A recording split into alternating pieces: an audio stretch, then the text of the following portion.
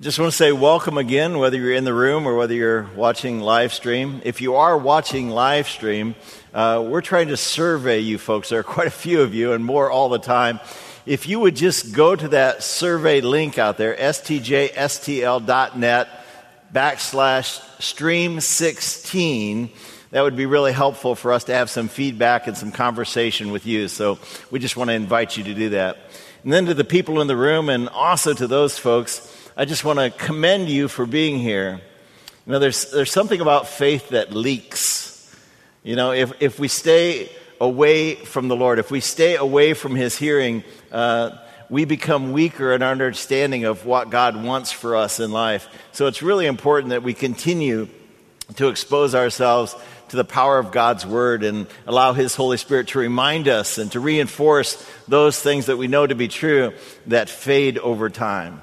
Let's pray as we begin our message today. Gracious Lord, we commend ourselves to you.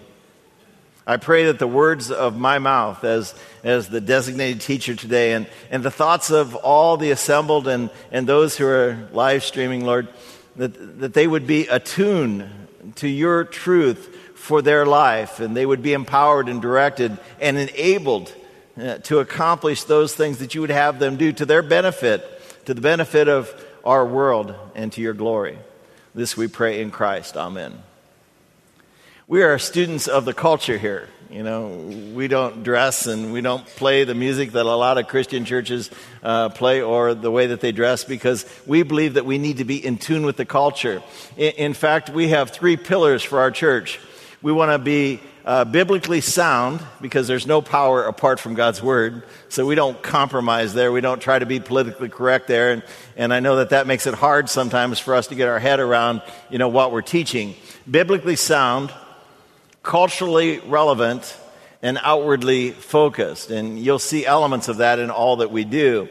And today, culturally relevant. I'm curious always about our culture and what's going on in our culture. And in America, at this time in the spring, it's kind of interesting to see what goes on. You know, it's a time of completion. You know, you travel around the country, you attend graduations, you know, you send cards and gifts to encourage young people who have just been confirmed or who are about to marry. It all happens this time of the year, and we want the best for them, and we want to give them the advice from our experience as best we can.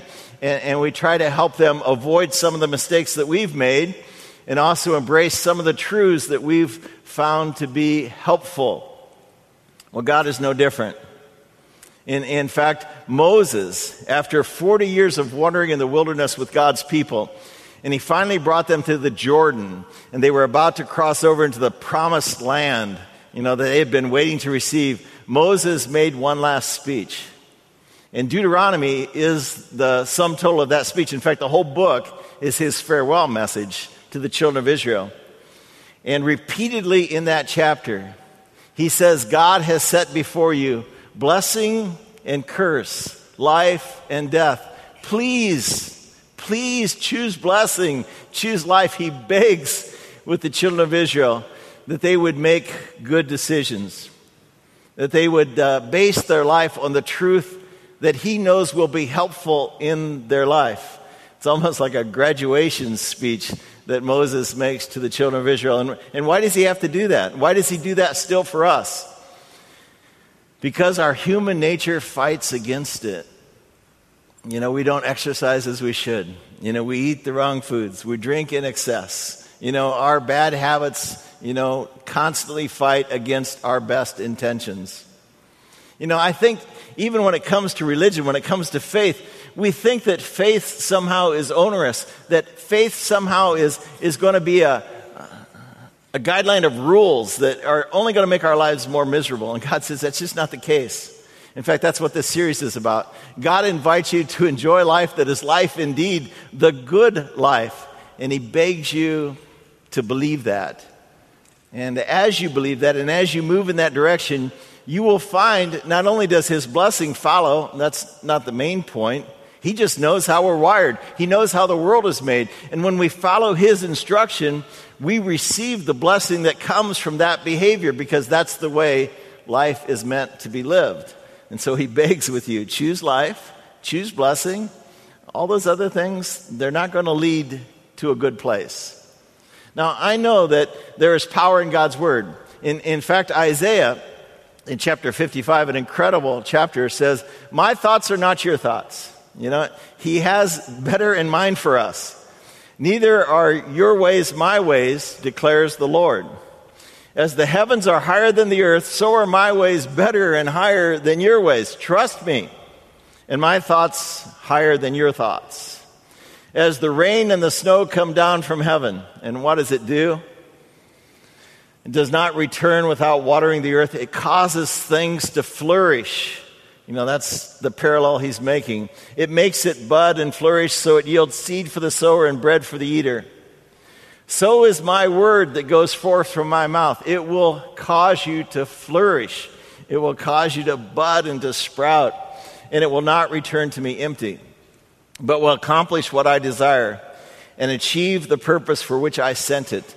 When I talked about how faith leaks or how our understanding of God's word leaks, that's why I commend you to expose yourself to the gentle rainfall of the Lord often. Because although it falls like that, a gentle rain, I've discovered that it also overflows and it runs away. And there is a wash-off and water that doesn't get used properly. God wants us to avoid that. He doesn't want us to experience the runoff of his favor. He wants us to receive it and to be blessed by it. Now today we're talking specifically in the good life about the dark side of his favor. Now all of us who have been parents and all of us who have been children, and I think that would include most of us, would know that you can hurt people with favor. You can hurt people with blessing. If you don't bring discipline, if you don't build character at the same time that you're blessing people with possessions, with opportunities, you will not strengthen your child. You will weaken your child. If you just spoil them with things and opportunities and they never learn to handle them well, you have not done them a favor. You've done them a disservice. Now, just think about that. Now, some of us have natural limits on what we can do to bless our children. I think probably all of us do, but some less than others. I've always admired people who have significant resources and still do a good job of raising their children with character and care as much about that as they do favoring them with the resources at their disposal. Now, put yourself in the place of God. You think about the dark side of blessing. There is nothing God cannot do for you right now.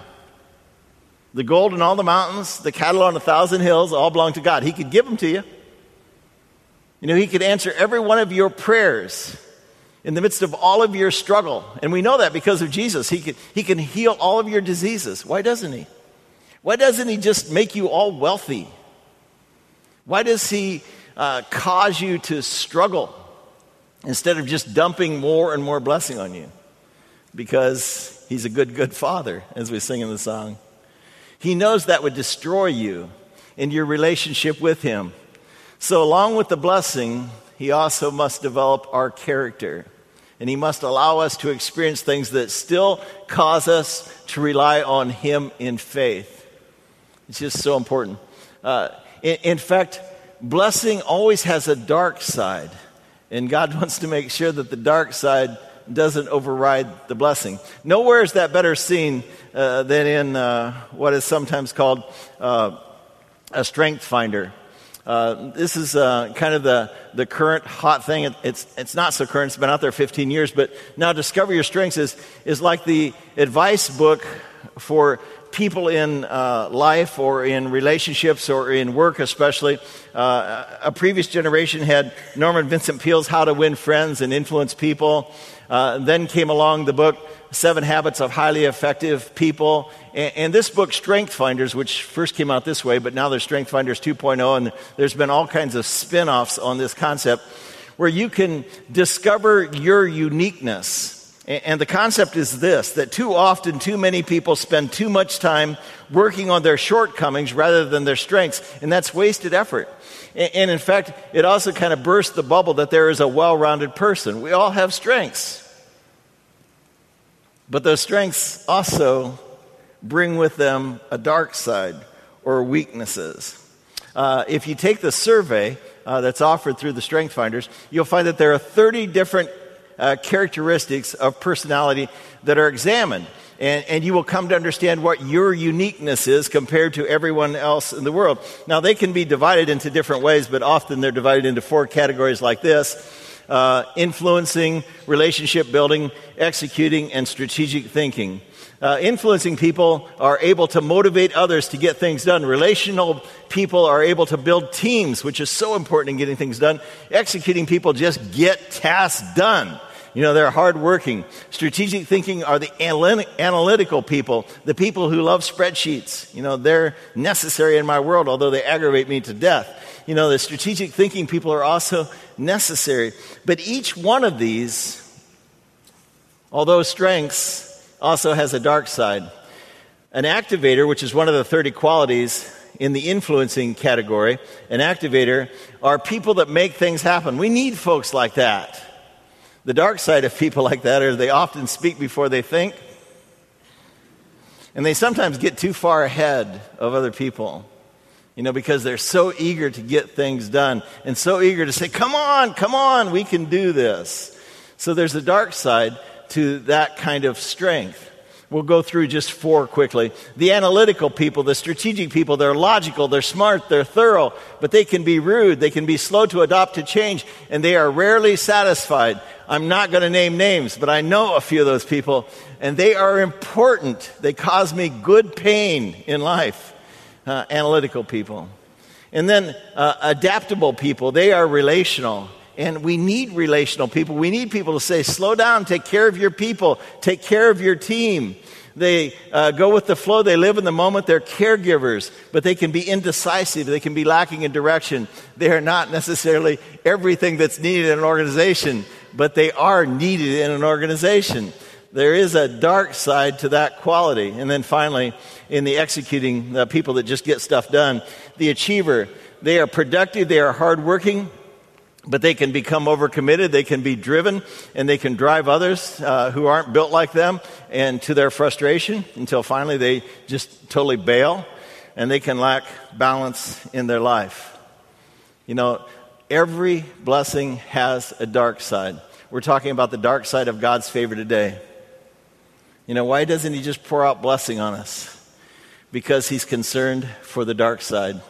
Solomon, one of the wisest men, in fact, the scripture says, the wisest man that ever walked the face of the earth, wrote a prayer or a request to God in Proverbs chapter 30. And we're going to use that as the basis of our study today from Proverbs 30, verses 7 to 9. And as we see what Solomon asks of God, I wonder what you would ask of God. Think a parallel thought as we read this verse today. 2 things I ask of you, Lord. Don't refuse me before I die.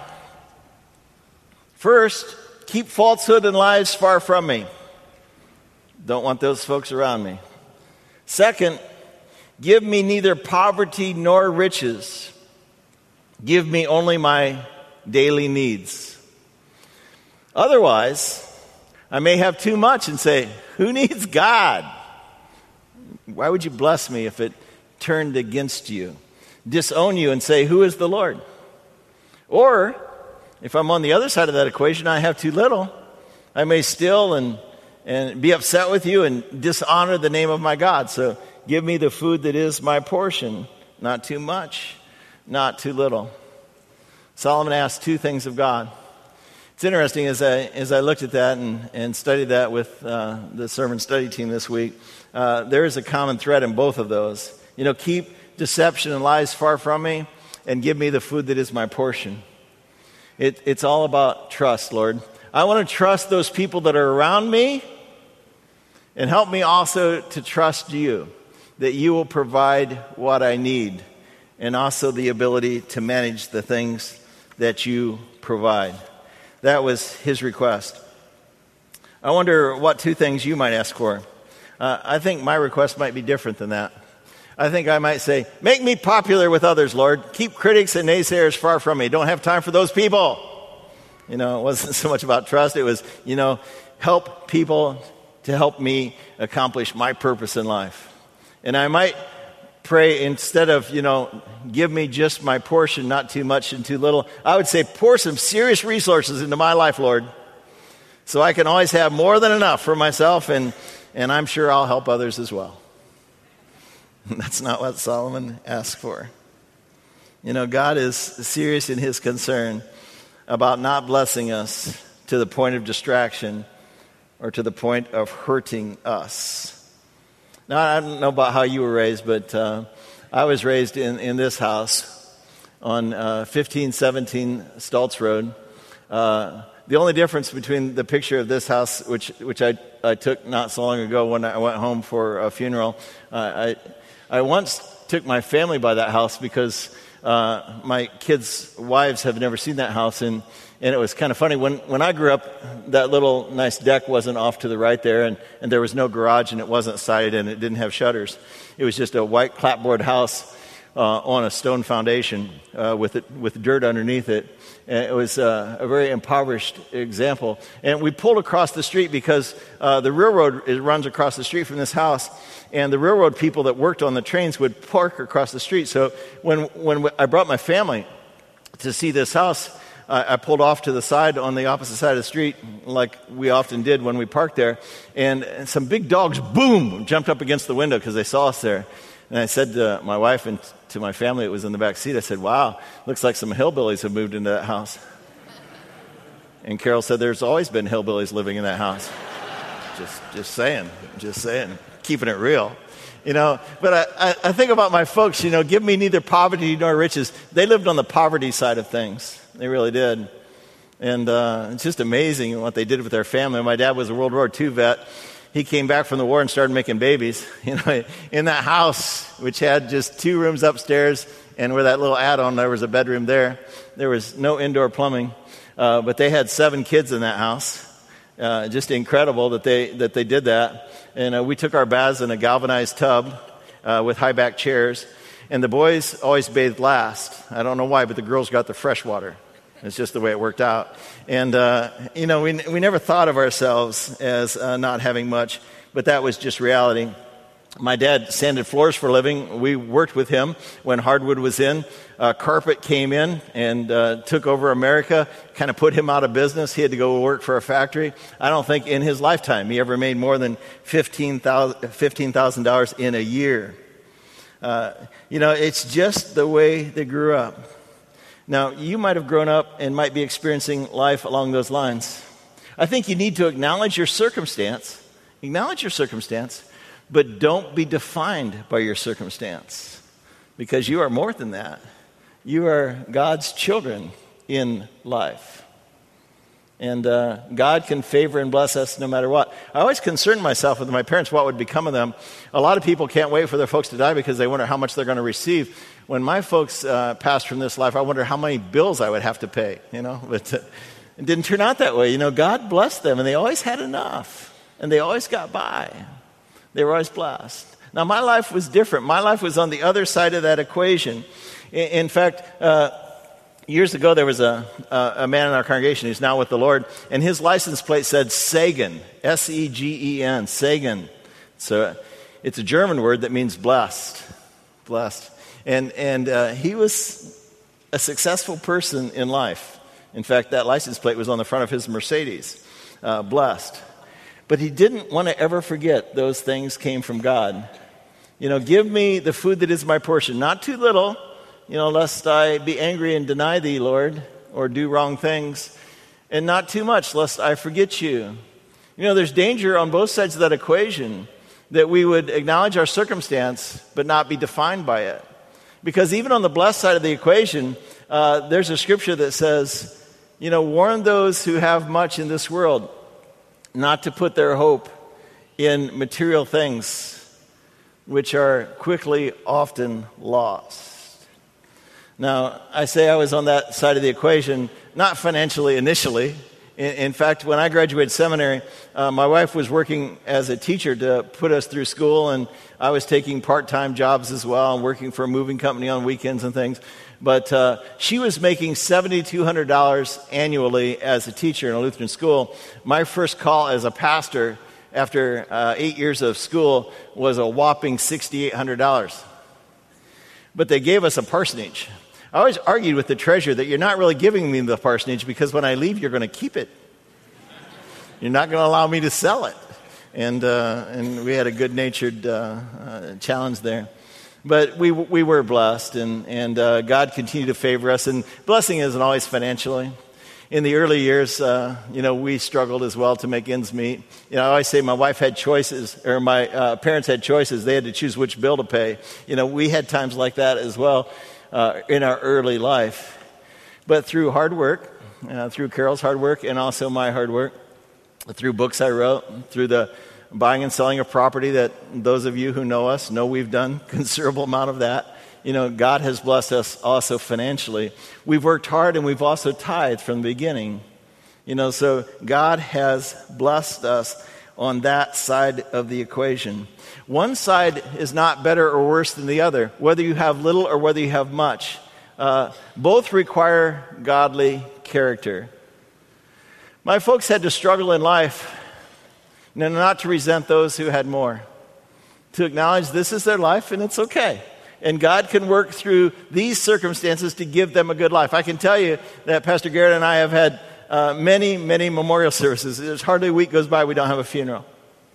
And we've stood in front of families who have had much and families who have had little. And what they have in life has not determined their happiness. It hasn't.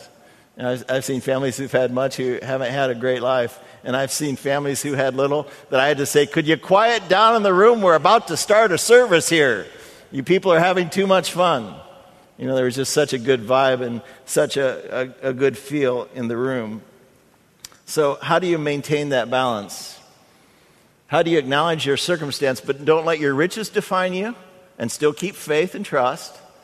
Or have poverty and not let your poverty define you, but still have joy and still have trust. There are 3 things that I'd like to encourage you today to do. And Solomon said, just give me my daily portion. We pray in the Lord's Prayer, give me this day my daily bread. Just take care of today. Take care of today. It's interesting, in the 40 years of wandering in the Old Testament, 40 years, God fed them with what? Manna. And they always had enough manna for the day. If they said, I don't want to work tomorrow, I'm going to gather up twice as much, what happened to it? It rotted. They were forced for 40 years to know God will provide today. God will provide today. They were in a desert, and yet God provided water out of the rocks for them. They were taught for 40 years to trust in God's provision. For this reason, Jesus said in his Sermon on the Mount, do not worry, saying, what shall we eat or what shall we drink? Now, you have to work for those things. He's not saying sit at home and take it easy. You have to use the gifts that he's given you and the opportunities that present. But don't worry about what you shall eat, what you shall drink, what you shall wear. Unbelievers think like that. You're different than them. Your Heavenly Father knows that you need them. So seek first his kingdom and his righteousness. That's why I commend you for being here. That's why I commend you for listening. There's nothing else in our culture that does this, that every week comes and sits and says, talk to me. Give me some truth for my life because I need it and I need to be reminded of it weekly. Seek first his kingdom and his righteousness. And don't you know all these other things will be provided for you as well? Don't worry about tomorrow. Tomorrow will come and go of its own. Each day has trouble enough of its own. Solomon said, just give me today what is my portion. Do you have enough today? Are you going to eat today? Do you have clothes to wear? Do you have shelter? Then give thanks. Secondly, contentment. Paul said, and this is in Philippians chapter 4, what a great scripture. I have learned the secret. Man, we all need to know the secret of being content in any and every situation, whether I'm well fed, whether I'm on that side of the equation, or whether I'm hungry and in want. I can do all things through him who gives me strength. When it comes to contentment, I'll tell you a secret. I published a few books, and one of them was Serenity Principles, and I still give those away to people who are going through hard times. I've noticed that people get paralyzed by hard times sometimes, and I say, why? You're a person of faith. Why should that stop you? You get downsized in a job? That sucks. I know that's a bummer, but why should you quit living? Why should you quit trusting God? I know you've lost a child, and that's an awful thing. But God doesn't want you to stop. He doesn't want you to have no more joy in your life. And I've seen that. And so I wrote Serenity Principles based on the Serenity Prayer, to accept the things that I cannot change and to change the things I can. And that book's about that. And I've given out so many of them, I ran out of them. And so I told one of my secretaries to go out on Amazon, and everybody who's dumping my books out there, buy them all that you can buy for under $10. And so she bought them. And I looked on Amazon, and I happened to see this book there. That's how I came across this book. 30 Lessons for Living, Tried and True Advice from the Wisest Americans. This guy is a gerontologist who studies the lives of old people and the advice they give. He interviewed 1,000 people across the nation who were 80 years and older, the World War II generation. And they gave him advice, and he's a PhD. He knows how to take surveys, so it wasn't just a good idea. It was actually scientifically and sociologically done correctly. And they gave him advice based on their mistakes and also the positive lessons that they learned in life. And when it came time to talk about contentment, as he probed that part of life, how do you find contentment? They said a couple of things, but here are the two main things. First of all, live small. He didn't mean don't have goals. He didn't mean take risks, because there's chapters where they say, no, you got to do that to embrace all the opportunities that God wants to give you. But when they said live small, they said, notice the little things in life. Because when you're struggling with the big things in life and when you're suffering setbacks, the little things can keep you going, can keep you positive. Because all around you, there is color. All around you, there's favor. All around you, there's the voice of a child. It may not even be your child. You may be standing in line and hear a child say something, and it should make you smile. You have to notice the little things in life. So by noticing the little things in life, you can attack the big things that are challenges in life. So they said, first of all, live small. And then secondly, they said, choose happiness. I love this. Was an 85-year-old lady, and here's what she said. Happiness isn't a condition that occurs when circumstances are perfect or nearly so. Sooner or later, you need to make a deliberate choice to be happy in spite of, and the whole section was called In Spite Of because it was reoccurring, in spite of challenges and difficulties that everybody experiences. In spite of. How are you going to handle those? Choose happiness. It's not only okay to plan. Contentment isn't about, saying, well, I'll just be okay with my present situation. No, it's okay to plan. It's okay to reach. It's okay to risk. It's okay to seek education. It's okay to press and invest. But while you plan, while you work, and while you study, be happy with what you have. Manage your expectations. If my parents constantly compared themselves, to people who had more, they would be miserable all their life. You cannot be caught in that trap. My folks were provided for throughout their life, despite the fact that their life was pretty basic almost all their days. And then third, trust. This is a passage from Solomon, Proverbs chapter 23. I've preached it many times at a wedding. Trust in the Lord with all your heart and lean not on your own understanding. Don't just think it all relies with you. Trust in the Lord. Do your part and expect and know that He will also do His part. In Timothy, he says, don't place your trust in the uncertainty of riches. This is where it should matter that you are a Christian. It says, if God so loved the world that He gave His only begotten Son, will He not also with Him freely give us all things? It's an argument from greater to lesser. If He's done this for you, if He's taken care of this, and He's cleared out everything that stood between you and Him, namely sin, everything that you've done wrong, and God only sees you covered in the forgiveness and the righteousness, the perfection that comes from Jesus, you can know that He has your back. You can know that you have His favor. This is one of the reasons why we speak so much about giving here, and this is not a sermon about giving. But it is one of the chief ways that the Bible says you build trust in God. J.C. and Jen Murray mentioned that in their talk. And we've experienced that in our life too. No matter how little we made, we always tithed. It was actually easier to tithe when you know how much, because 10% of a little is only a little. I'm just saying, It gets harder when you make a lot to tithe, because then you say, seriously? I could buy a car with that. But still to tithe. It's one of the ways in which God teaches trust.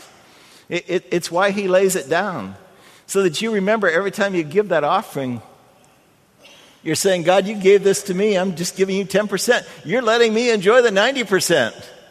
And to use it with wisdom, we tithed, we saved, and we worked hard. And it's embarrassing. I told Carol, don't you feel guilty sometimes?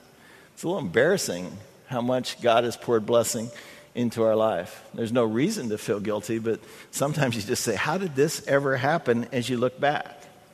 Now, there's reason to trust. In fact, no greater reason than in the nature of God. We say in the Apostles' Creed, and we say it on the basis of Scripture, baptize them in the name of the Father, Son, and Holy Spirit. God defines himself, even in the Old Testament, as a multiple person, but yet one God.